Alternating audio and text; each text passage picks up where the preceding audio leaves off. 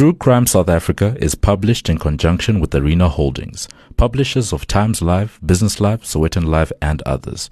The opinions expressed in this podcast do not necessarily represent the views of Arena Holdings and its affiliates. The dog's been strangely quiet tonight, the girl thinks, as she settles down in her warm, safe bed. Its occasional bark has become the soundtrack of her life, and the sudden silence is unnerving. She's wondering if she should get up and check on him when she sees the man looming over her. He's tall and thin, but it's not his build that concerns her. It's the look in his eyes. This is True Crime South Africa. I'm Nicole Engelbrecht, and you're listening to episode 70, Serial Offender Ananias Mate.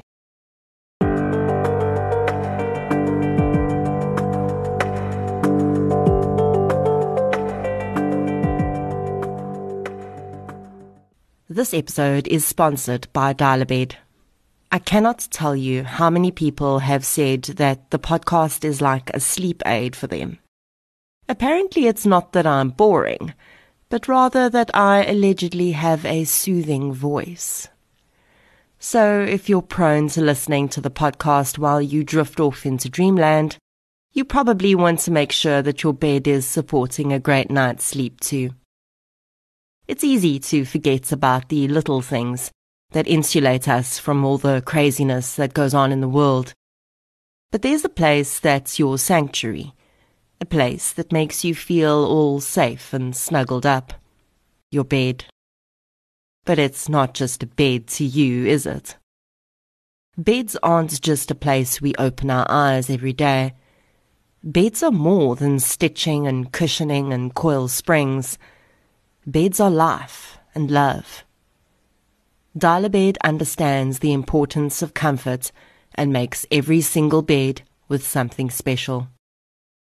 Dial-A-Bed makes beds for rest and all the rest. Upgrade your bed today by visiting a Dial-A-Bed store or shopping online at dialabed.co.za. A huge thank you to Dial-A-Bed for supporting True Crime South Africa. Before we get into today's episode, I'd like to thank our new supporters for the week. A huge thank you goes out to CJ Barkhuizen, Natasha Oudendal, Pungeka Lolwana, Francois Cronier, Tegan Hodges, Hugo Leroux, Leta Musa, Daniel van der Walt, and Natasha Msomi for your support on Patreon. If I ever miss anyone who contributes on Patreon, please do let me know, because the platform's not great about listing new Patreon supporters every week. I'd also like to send out a very special birthday thank you to Jochemus Johannes Botha. Happy birthday to you. Happy birthday to you. An enormous happy birthday to you from me and True Crime South Africa. Thank you so much for your support on PayPal, and I hope you have an amazing day and a fantastic birthday year. And thank you to everyone for your support. It really does make a huge difference. If you'd like to support the show on Patreon or PayPal, I'll leave a link in the show notes. There are now additional ways that you can support the show, with 2 online businesses providing 10% discounts when you use the code TCSA10 at checkout. You can get your health and beauty needs at King Online, and you can get all your printing requirements designed, printed, and delivered by PrintCrowd. You can also help to support me as an individual creator by checking out the companion podcast I created with Showmax for the Devilsdorp documentary, or by purchasing the Krugersdorp Cult Killings audiobook on Audible, Google Play Books, or Apple Books. As always, any form of support is greatly appreciated, and it doesn't have to be financial. Sharing of episodes, inviting your friends and family to listen, and interacting on social media all go a long way to keep the show growing and improving. You can also leave a review on the podcast app you use to listen. If your podcast platform does not have that option, a Google or Facebook review is equally helpful. The case I'm covering today is one that's been requested quite a few times. And I think that the notoriety of the offender comes pretty much solely from his actions outside of his main crimes, particularly the fact that he was the first person to escape one of South Africa's 2 super maximum security prisons, which is the most secure level correctional facility in the country, and that was not his first or his last escape attempt either. In researching this case, I got a bit of a weird feeling about how this criminal is viewed by much of the public. There's this André Stander-esque quality about him that doesn't sit well with me. If you haven't listened to my episode on André Stander, then maybe do so after this, and you'll understand what I mean. Some criminals, through the way they carry out their crimes, have this way of almost enamoring the public. They become Robin Hood-like figures, even though they certainly are not stealing from the rich and giving to the poor.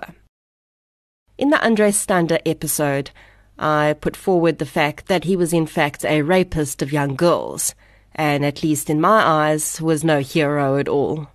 And I can't wait to blow the Ananias Mate legend out of the water too. So let's get into episode 70, Serial Offender, Ananias Mate. The following episode may contain sensitive material including descriptions of violence, sexual assault, or graphic descriptions of injuries to victims. If you feel you may be triggered by such material, please consider this before accessing our content. To access trauma counseling or services, please see the helpline information on our show notes. Ananias Mate was born in 1976 to his father Zephanias Mate and his mother Sasira. Ananias and his 10 siblings lived in Xai-Xai, Mozambique. Mozambique is a neighbouring country to South Africa and shares a border which is separated at one point by another country, Swaziland or Eswatini. The 2 border crossings from South Africa into Mozambique are at Giriondo in the Kruger National Park and Cozy Bay in KwaZulu-Natal.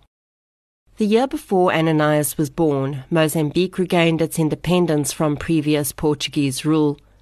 As is the history of many African countries that were colonized in the past, when Portugal took control of the country in 1752, it would go on to leave an indelible stamp on the people of the country. Today, Portuguese culture has become melded with Mozambican culture, and this is evident in the language spoken, the food eaten, and many other aspects. The independence that came in 1975 was hard won, with the Mozambican War of Independence, which started in 1964. The city in which the Mate family lived, Xai-Xai, is set near the Indian Ocean and on the banks of the Limpopo River. After Mozambique gained its independence, tourism to the country and parts of Xai-Xai in particular would increase dramatically, and for many residents of the area, this was their only form of income. Xai-Xai, like many African and South American tourist spots, is a picture of the haves and the have-nots. On the one end you have resorts, tourists flashing cash and enjoying their holidays, and on the other, just out of sight, you have the villages in which people like the Mate family live, on the breadline. Mozambicans, like many other neighbouring countries, have an extensive history of travelling into South Africa to seek work. Most immigrants working in South Africa leave their families behind in their home countries and send money home each month. This, of course, results in single-parent-headed households or children having to live with extended family and distant, sometimes non-existent relationships with parents who live thousands of kilometres away simply to be able to survive. While South Africans who work outside their home provinces find it easier to travel home once or twice a year to see their families, for the immigrants of neighbouring countries, the expense of the journey, the border conditions, and sometimes the risk of being undocumented means that if they're lucky, they will see their family every few years. This scenario had been a generational feature of the Mate family. Ananias's father left Mozambique in 1957. He travelled to South Africa and set himself up there, leaving his young wife and first few children alone in Mozambique. Zephanias was able to find a job on the gold mines in South Africa, and when he was able to travel back to his family occasionally, his wife would often fall pregnant on these visits, and often Zephanias would not even meet his new son or daughter until they were 2 or 3 years old.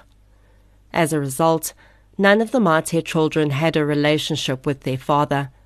To them he was a memory, a phantom who drifted through their life, but one who they knew was a lifeline for their family.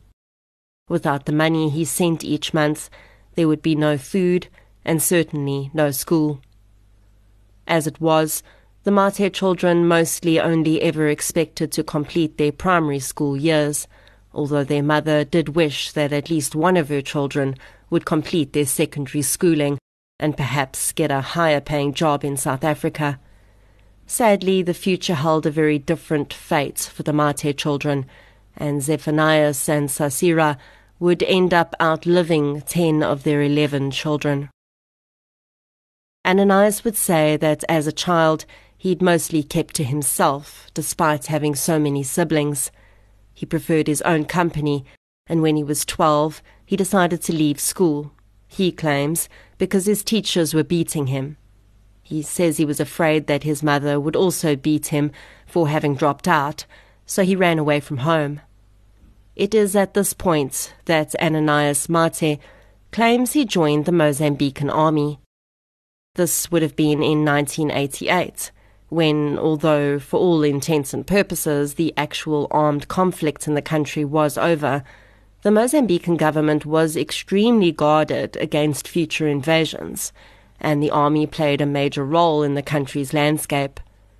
The army was not an ordinary military division. The armed conflict had resulted in the armed forces learning guerrilla tactics, and at that time, if you were a member of the Mozambican army, you were essentially a highly trained, deadly weapon. Now, whether or not a 12 or 13-year-old would have actually been able to join the army is a matter up for debate. Because, really, it wouldn't be unheard of in African countries. We know that in places like Rwanda, children as young as 7 have in the past been given weapons and taught to kill. So it's entirely possible that Ananias' story is true. In fact, this alleged military training would go on to become a large part of the man's story when his name started to hit the headlines in later life. There would be 2 people, though, who would claim they'd never known Ananias to be part of the military. One was his neighbour, who'd lived next door to the Mate family since the children were born, and the other was Mate's own brother.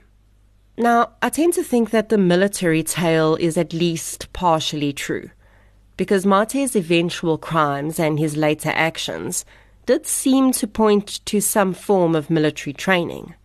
He would also become quite well connected with some members of organised crime groups in South Africa, and it would be understandable if those connections started with Ananias's guerrilla training years. Ananias claims that after joining the army, he was sent to Russia for training. He would claim that his formative years were not spent learning the rules of society from his parents, but rather learning how to fight and kill. When he was older, and apparently still serving in the army, Ananias would return home and reunite with his family. He described his relationship with his mother as tense. He would then go on to meet and marry 2 women, Elizabeth and Celeste. Although polygamy is prohibited in Mozambique, the law is not enforced, and according to a NORAD survey, 1/3 of married Mozambican women are in polygamous marriages. Ananias's wives would describe him as a secretive man. With Mozambican culture still being highly patriarchal, the woman would not have been in a position to question their husband, and according to them, at least when he was still living with them, he gave them no reason to. They say that Ananias was not violent toward them or the children they would have with him. He didn't smoke, take drugs, or drink, and the family attended church regularly. In 1999, though, Ananias told his family he was leaving for South Africa. He felt he could earn more money here and better support his family, and so the generational circle began again, with Ananias's eventual 7 children, for the most part not knowing their father, just as he hadn't. For the most part, in the years that followed, he would visit the family each Christmas. During these visits, his wives would often fall pregnant, and he would briefly meet his new child at the next festive season visit. As a result, only his oldest son, Ananias Jr., ever had any significant memory of his father. For the Mate family left behind in Mozambique, the monthly money that Ananias sent seemed proof he'd settled down and started working. They could have no idea what the man was really up to. Ananias Mate's criminal career seems to have started almost as soon as he set foot in South Africa. He moved to Tembisa on the East Rand and started breaking into homes in neighbouring suburbs. For me, there's a significant difference between the type of criminal that specifically waits for a house to be empty before they break in, and those that really don't care if there are people home. The latter type really have no problem using violence, and it makes me wonder if they're really after the items to steal, or if perhaps their house robberies are just the run-up to something far worse. Ananias Mate did not wait for the homes he broke into to be empty, and he regularly came up against the people living there. Between 1999 and 2003, his home invasions were violent.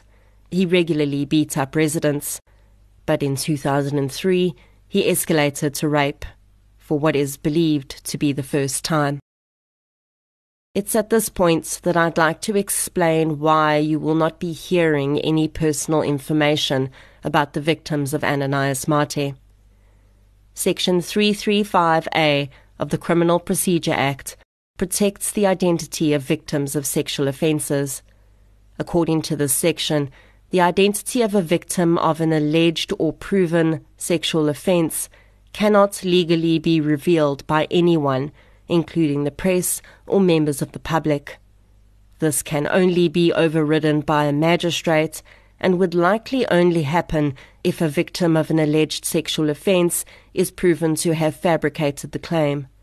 The victims themselves are at liberty to reveal their own identity if they wish to, but South African law does protect their right to remain anonymous. It is for this reason that media articles about sexual offences do not name victims, and also why you often will not find judgments for cases involving sexual offences on SAFLI.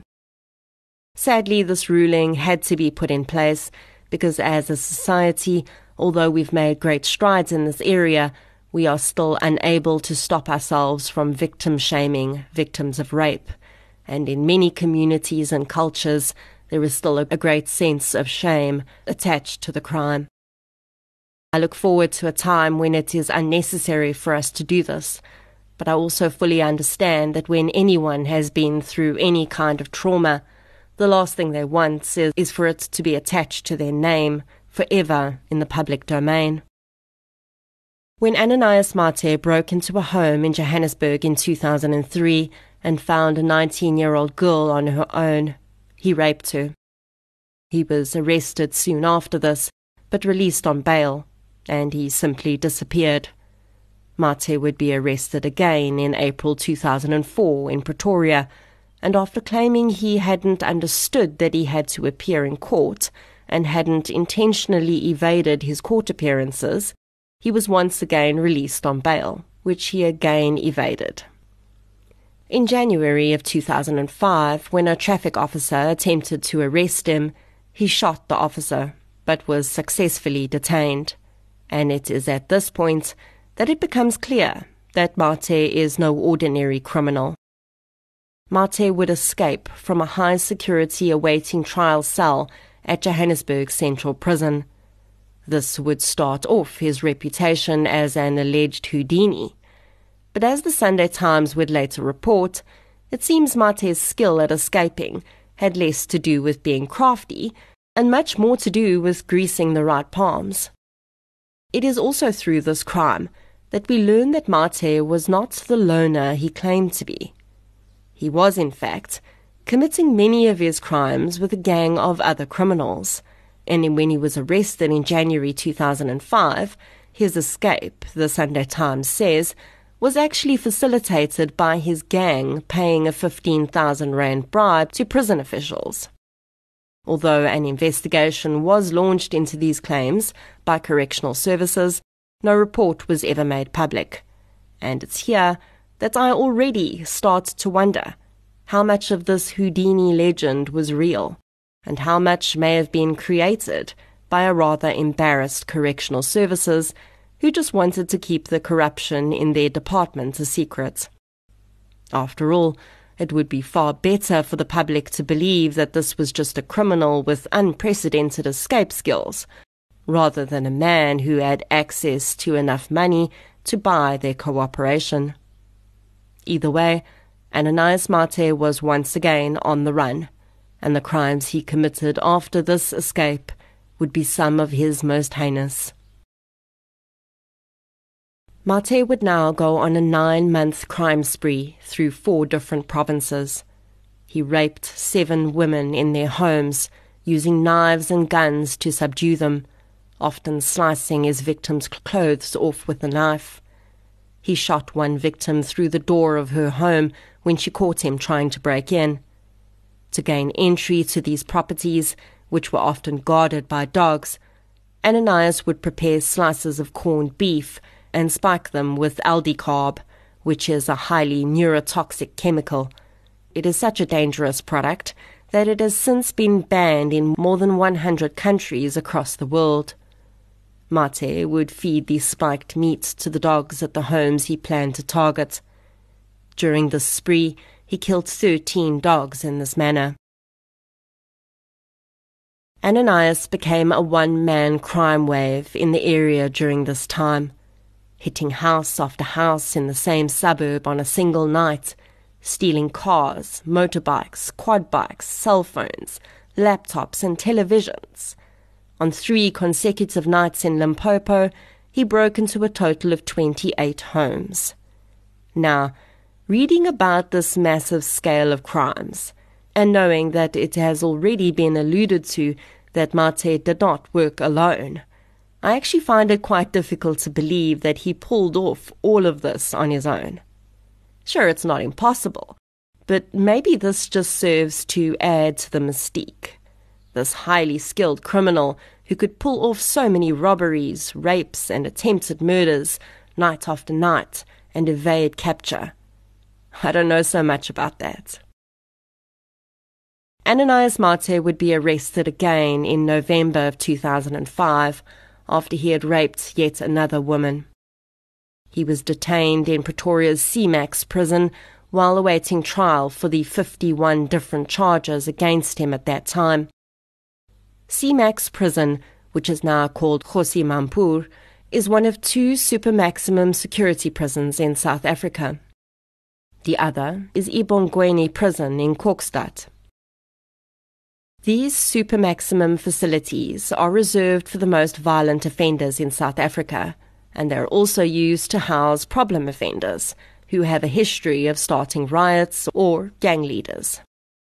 Often the heads of gangs will be moved to a supermax facility outside of their usual area of operation in an attempt to stem the flow of their influence.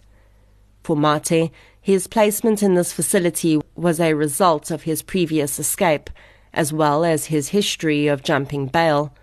It would be here, at one of the most secure places in South Africa, that the legend of the Houdini prisoner would be born. Just a few days after Mate was incarcerated in the awaiting trial section of what was then Pretoria's CMAX prison, the unthinkable happened. He became the first person to escape the prison's super maximum security measures. The country was stunned. The prison housed some of the most violent offenders in the country: serial killers, gang leaders, men who had committed atrocious deeds and been handed down lengthy sentences. Just how secure was this facility if this man had escaped? It's important to understand the facility, at least at the time, had different sections. Sentenced offenders are not held in the same area nor under the same conditions as awaiting trial prisoners. According to a 2010 report by Dikgang Moseneke, the then Deputy Chief Justice, all inmates in CMAX have their own cell with a bed, a small sink and a toilet. Sentenced offenders in sections A, B and C are kept in their cells for 23 hours a day. Meals are served in their cells, and offenders are allowed out of their cells for 1 hour a day, during which they go to a caged courtyard or to shower in cages. As far as I'm concerned, this seems to leave very little chance for escape. But awaiting trial prisoners are treated differently. They are not kept in their cells during the day, and they are free to roam between cells and the courtyard. Ananias Mate was an awaiting trial prisoner at the time of his escape. If the country was shocked that someone had managed to escape from CMAX, they would be even more amazed when the news broke of how Mate was claimed to have achieved this. It's alleged that Mate undressed, smeared his entire body with petroleum jelly, or Vaseline as we commonly know it, and then squeezed out of his cell window, which was 20 centimeters by 60 centimeters in size. At the time, prison officials said it appeared that Mate had broken through his cell window, which to them seemed impossible, considering he only had a toothbrush, a mug and a spoon. He then allegedly broke off 2 steel bars from his bed, which he wedged on either side of the window to help him slide out. With another steel pipe, he allegedly made a hook, tied his clothes and bed linen together and attached it to the hook, which he then used to slide out of his window and down the firewall. Halfway down the wall, it was said that Mate had left a message for prison officials, scrawled in the dirt. It said, "F you." Man, this is some James Bond stuff. And listening to that, you can almost start to understand how the legend of this man was born and bred into the public's mind. I mean, yes, he's a violent criminal, but how amazing was that escape, right?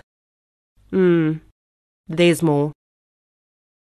Ananias Mate would thankfully be quickly recaptured on the 4th of December 2006, when he hijacked a car that he didn't realize was fitted with a tracking device. A private security company chased down the car, and police joined the chase. Of course, they had no idea that their hijacker was one of the most wanted men on the continent, but when Mate had nowhere to go and he emerged from the car with his gun drawn, police opened fire, and Mate was shot several times. He would survive. 4 days after Mate was captured, a very different version of his escape emerged in an article published in the Sunday Times. And if I'm honest, this version sounds a lot less far-fetched to me.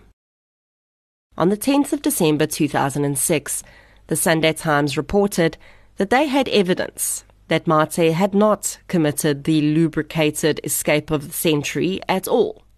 In fact, he'd walked out the front door of CMAX prison after paying guards an 80,000 rand bribe.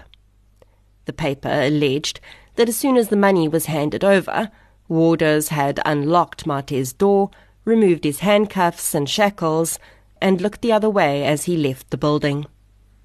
Now, where would a man like Mate, who'd allegedly only been sending his destitute family 100 rand a month, get 80,000 rand, you might ask? Well, according to the Sunday Times, as has been alluded to before, Mate was not the loner he described. In fact, he was the head of a cross-border crime syndicate, which operated from the village he'd lived in Mozambique across the border post into South Africa. The gang was allegedly highly militarized and used his home village as a base from which to organize crimes in South Africa. And this is where the money had come from. The Sunday Times had spoken to Mate's wives, who confirmed that they had been told that their husbands' men had paid the bribe to secure Mate's release. The women had been told by the gang members before they left the village that they would be returning with Mate. 3 days later, they returned and said that Mate would be returning by bus from Johannesburg. Officials had been well aware that if Mate had managed to get back into Mozambique, he would be gone forever, because the country has no extradition policy with South Africa. As a result, all of the border posts leaving South Africa were heavily guarded in the days after Mate's escape, and this had thwarted his plan to flee the country. He tried laying low, but needed a vehicle, and happened to hijack the wrong one, which led to him being rearrested. Now, I don't know about you, but this actually sounds a heck of a lot more realistic than someone smearing themselves with Vaseline, using superhuman strength to dismantle a steel bed, and breaking through a window with a toothbrush, all while pausing to write a salutation to his pursuers in dirt. It may well have sounded far more like the truth, but it wasn't a very convenient truth for correctional services, and so it was all swept under the proverbial rug. Of course, an investigation would be launched, but it would take a huge amount of pressure for correctional services to eventually admit that 6 warders had in fact been dismissed as a result of their involvement in Mate's escape from CMAX. These dismissals, though, were painted as simple derelictions of duty. The warders had left their posts, or been distracted by a football match, they claimed. There was never any mention of the fact that a bribe had in fact exchanged hands, and that the involvement of these warders was far more than just being distracted on the job. Essentially, according to Correctional Services version, Mate really did lube himself out of prison. But the fact remains that they fired 6 people for this. Did all 6 people really become distracted all at the same time, just at the right time for Mate? Did they all just happen to not do their job on that very same night? Or was the so-called distraction actually the wads of cash that were in their pockets? The fact remains that Mate's wives had no reason to lie about their knowledge of a bribe. In fact, for them and their children, it would have been far better to deny any knowledge at all, and go along with the claim that their husband was some Houdini. But they didn't. And as far as I'm concerned, that says a lot about what really happened.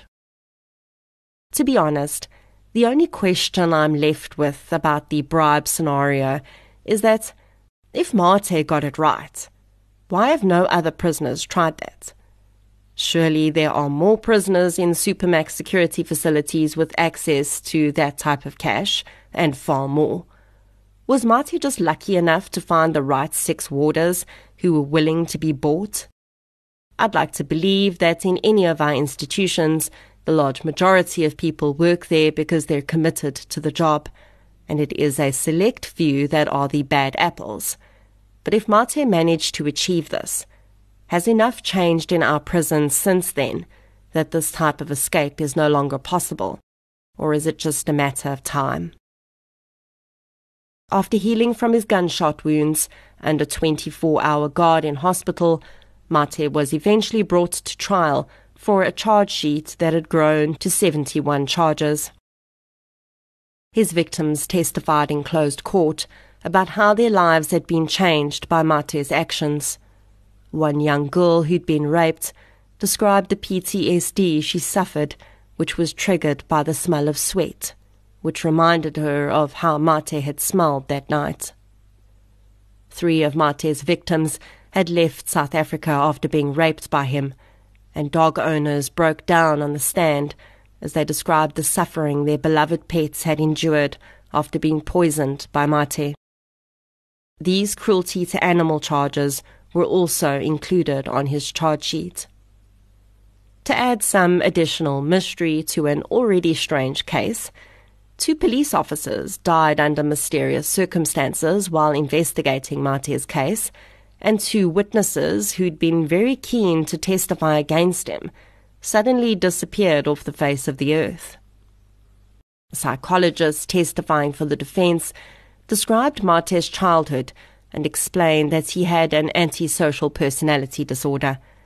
He said that Mate had no concept of what it was like to live in a normal society, and he only understood violence as a means of getting through his life.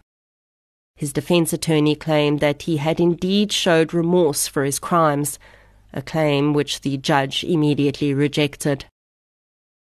In 2009, Ananias Mate was found guilty of 67 of the 71 charges against him.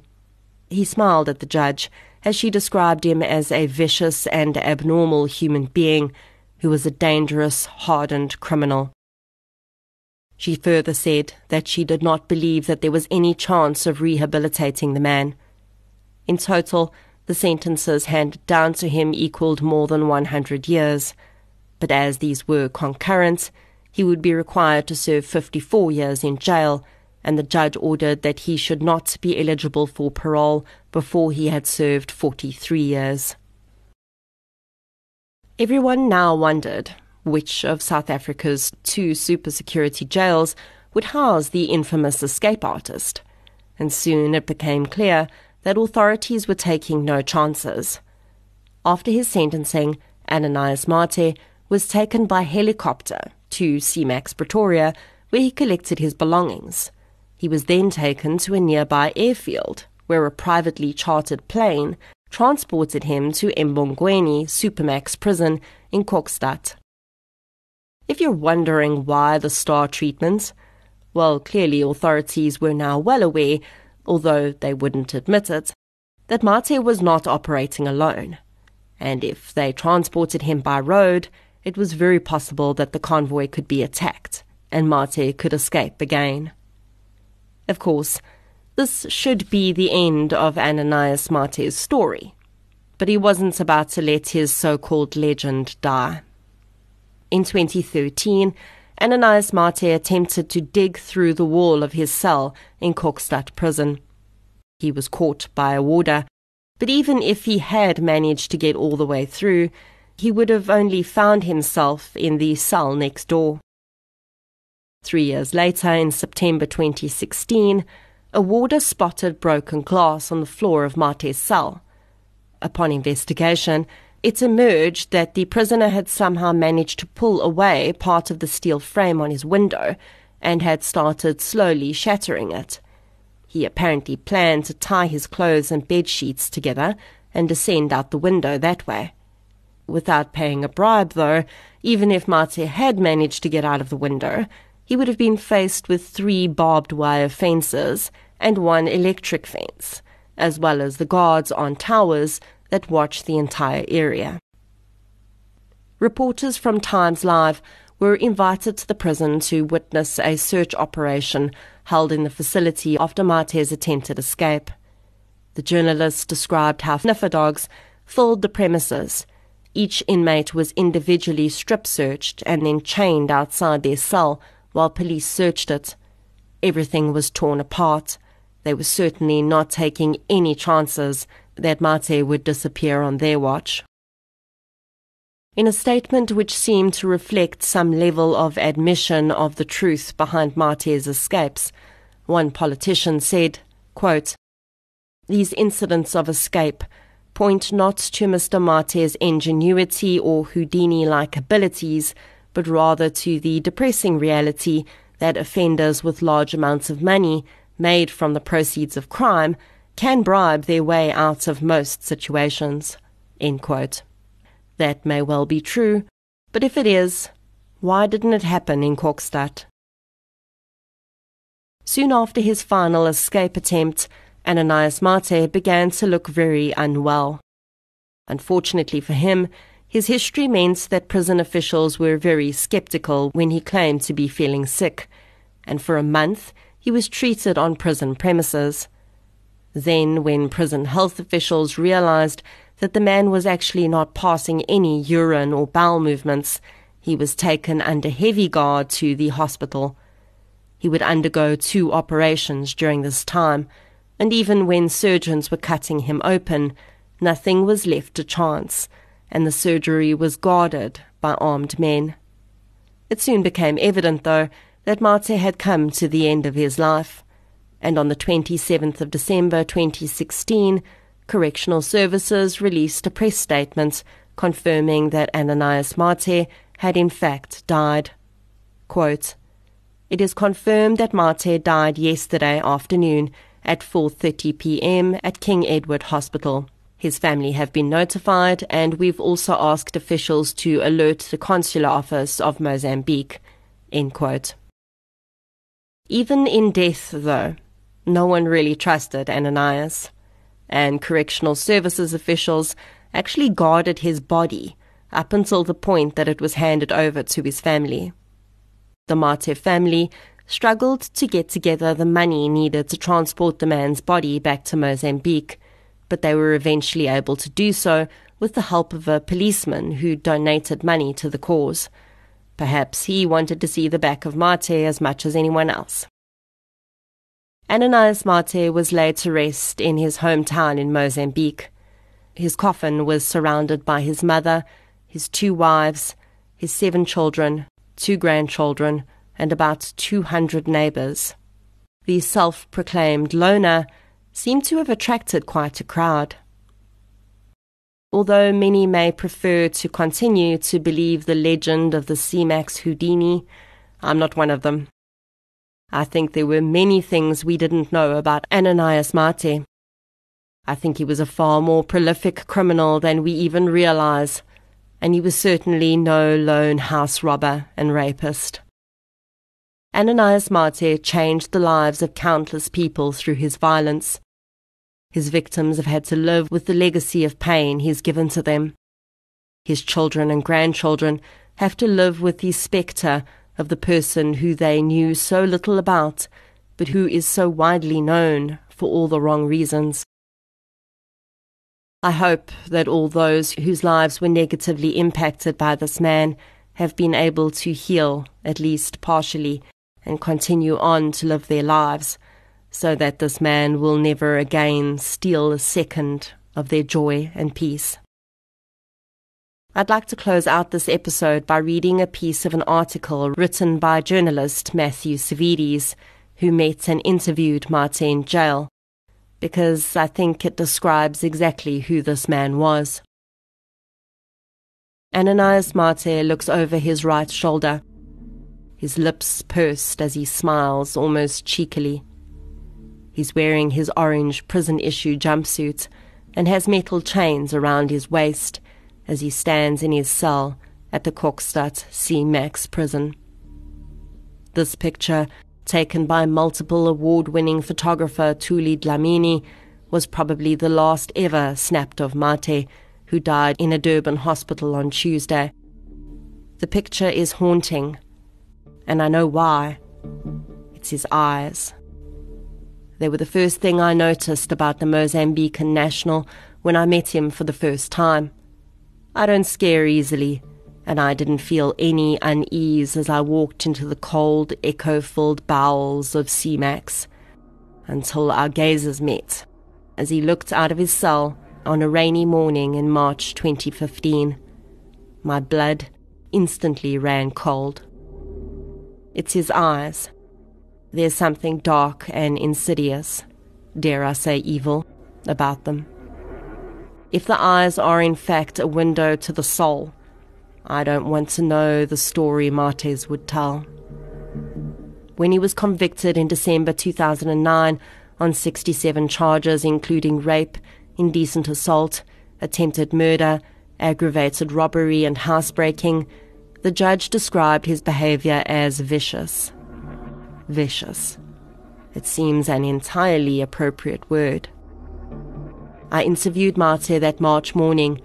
He denied doing anything wrong, even though it was blatantly obvious he had just a few months earlier tried to escape from his cell. He complained about being bored and doing nothing. He said he wanted to be moved back to another prison, but not to Cape Town. He didn't say why. He said he was hungry, and he moaned about the food and the meal times. Thuli and I went into the prison again in October this year, just weeks after he tried to escape for a second time. The same haunting eyes met us.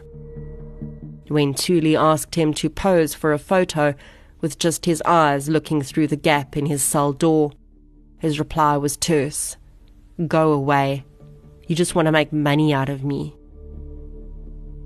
We wanted to go back in early 2017 and take Mate lunch, talk to him, find out what makes him tick. We won't ever get that chance. It would have made a great story, and for that I am disappointed. But there's a part of me that's glad I won't ever have to look in those eyes again.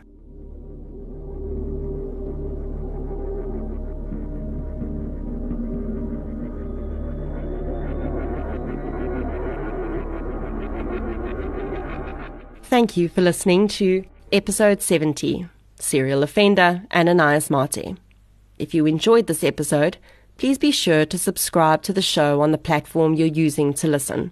You can also follow us on social media. We're on Facebook, Instagram, and Twitter.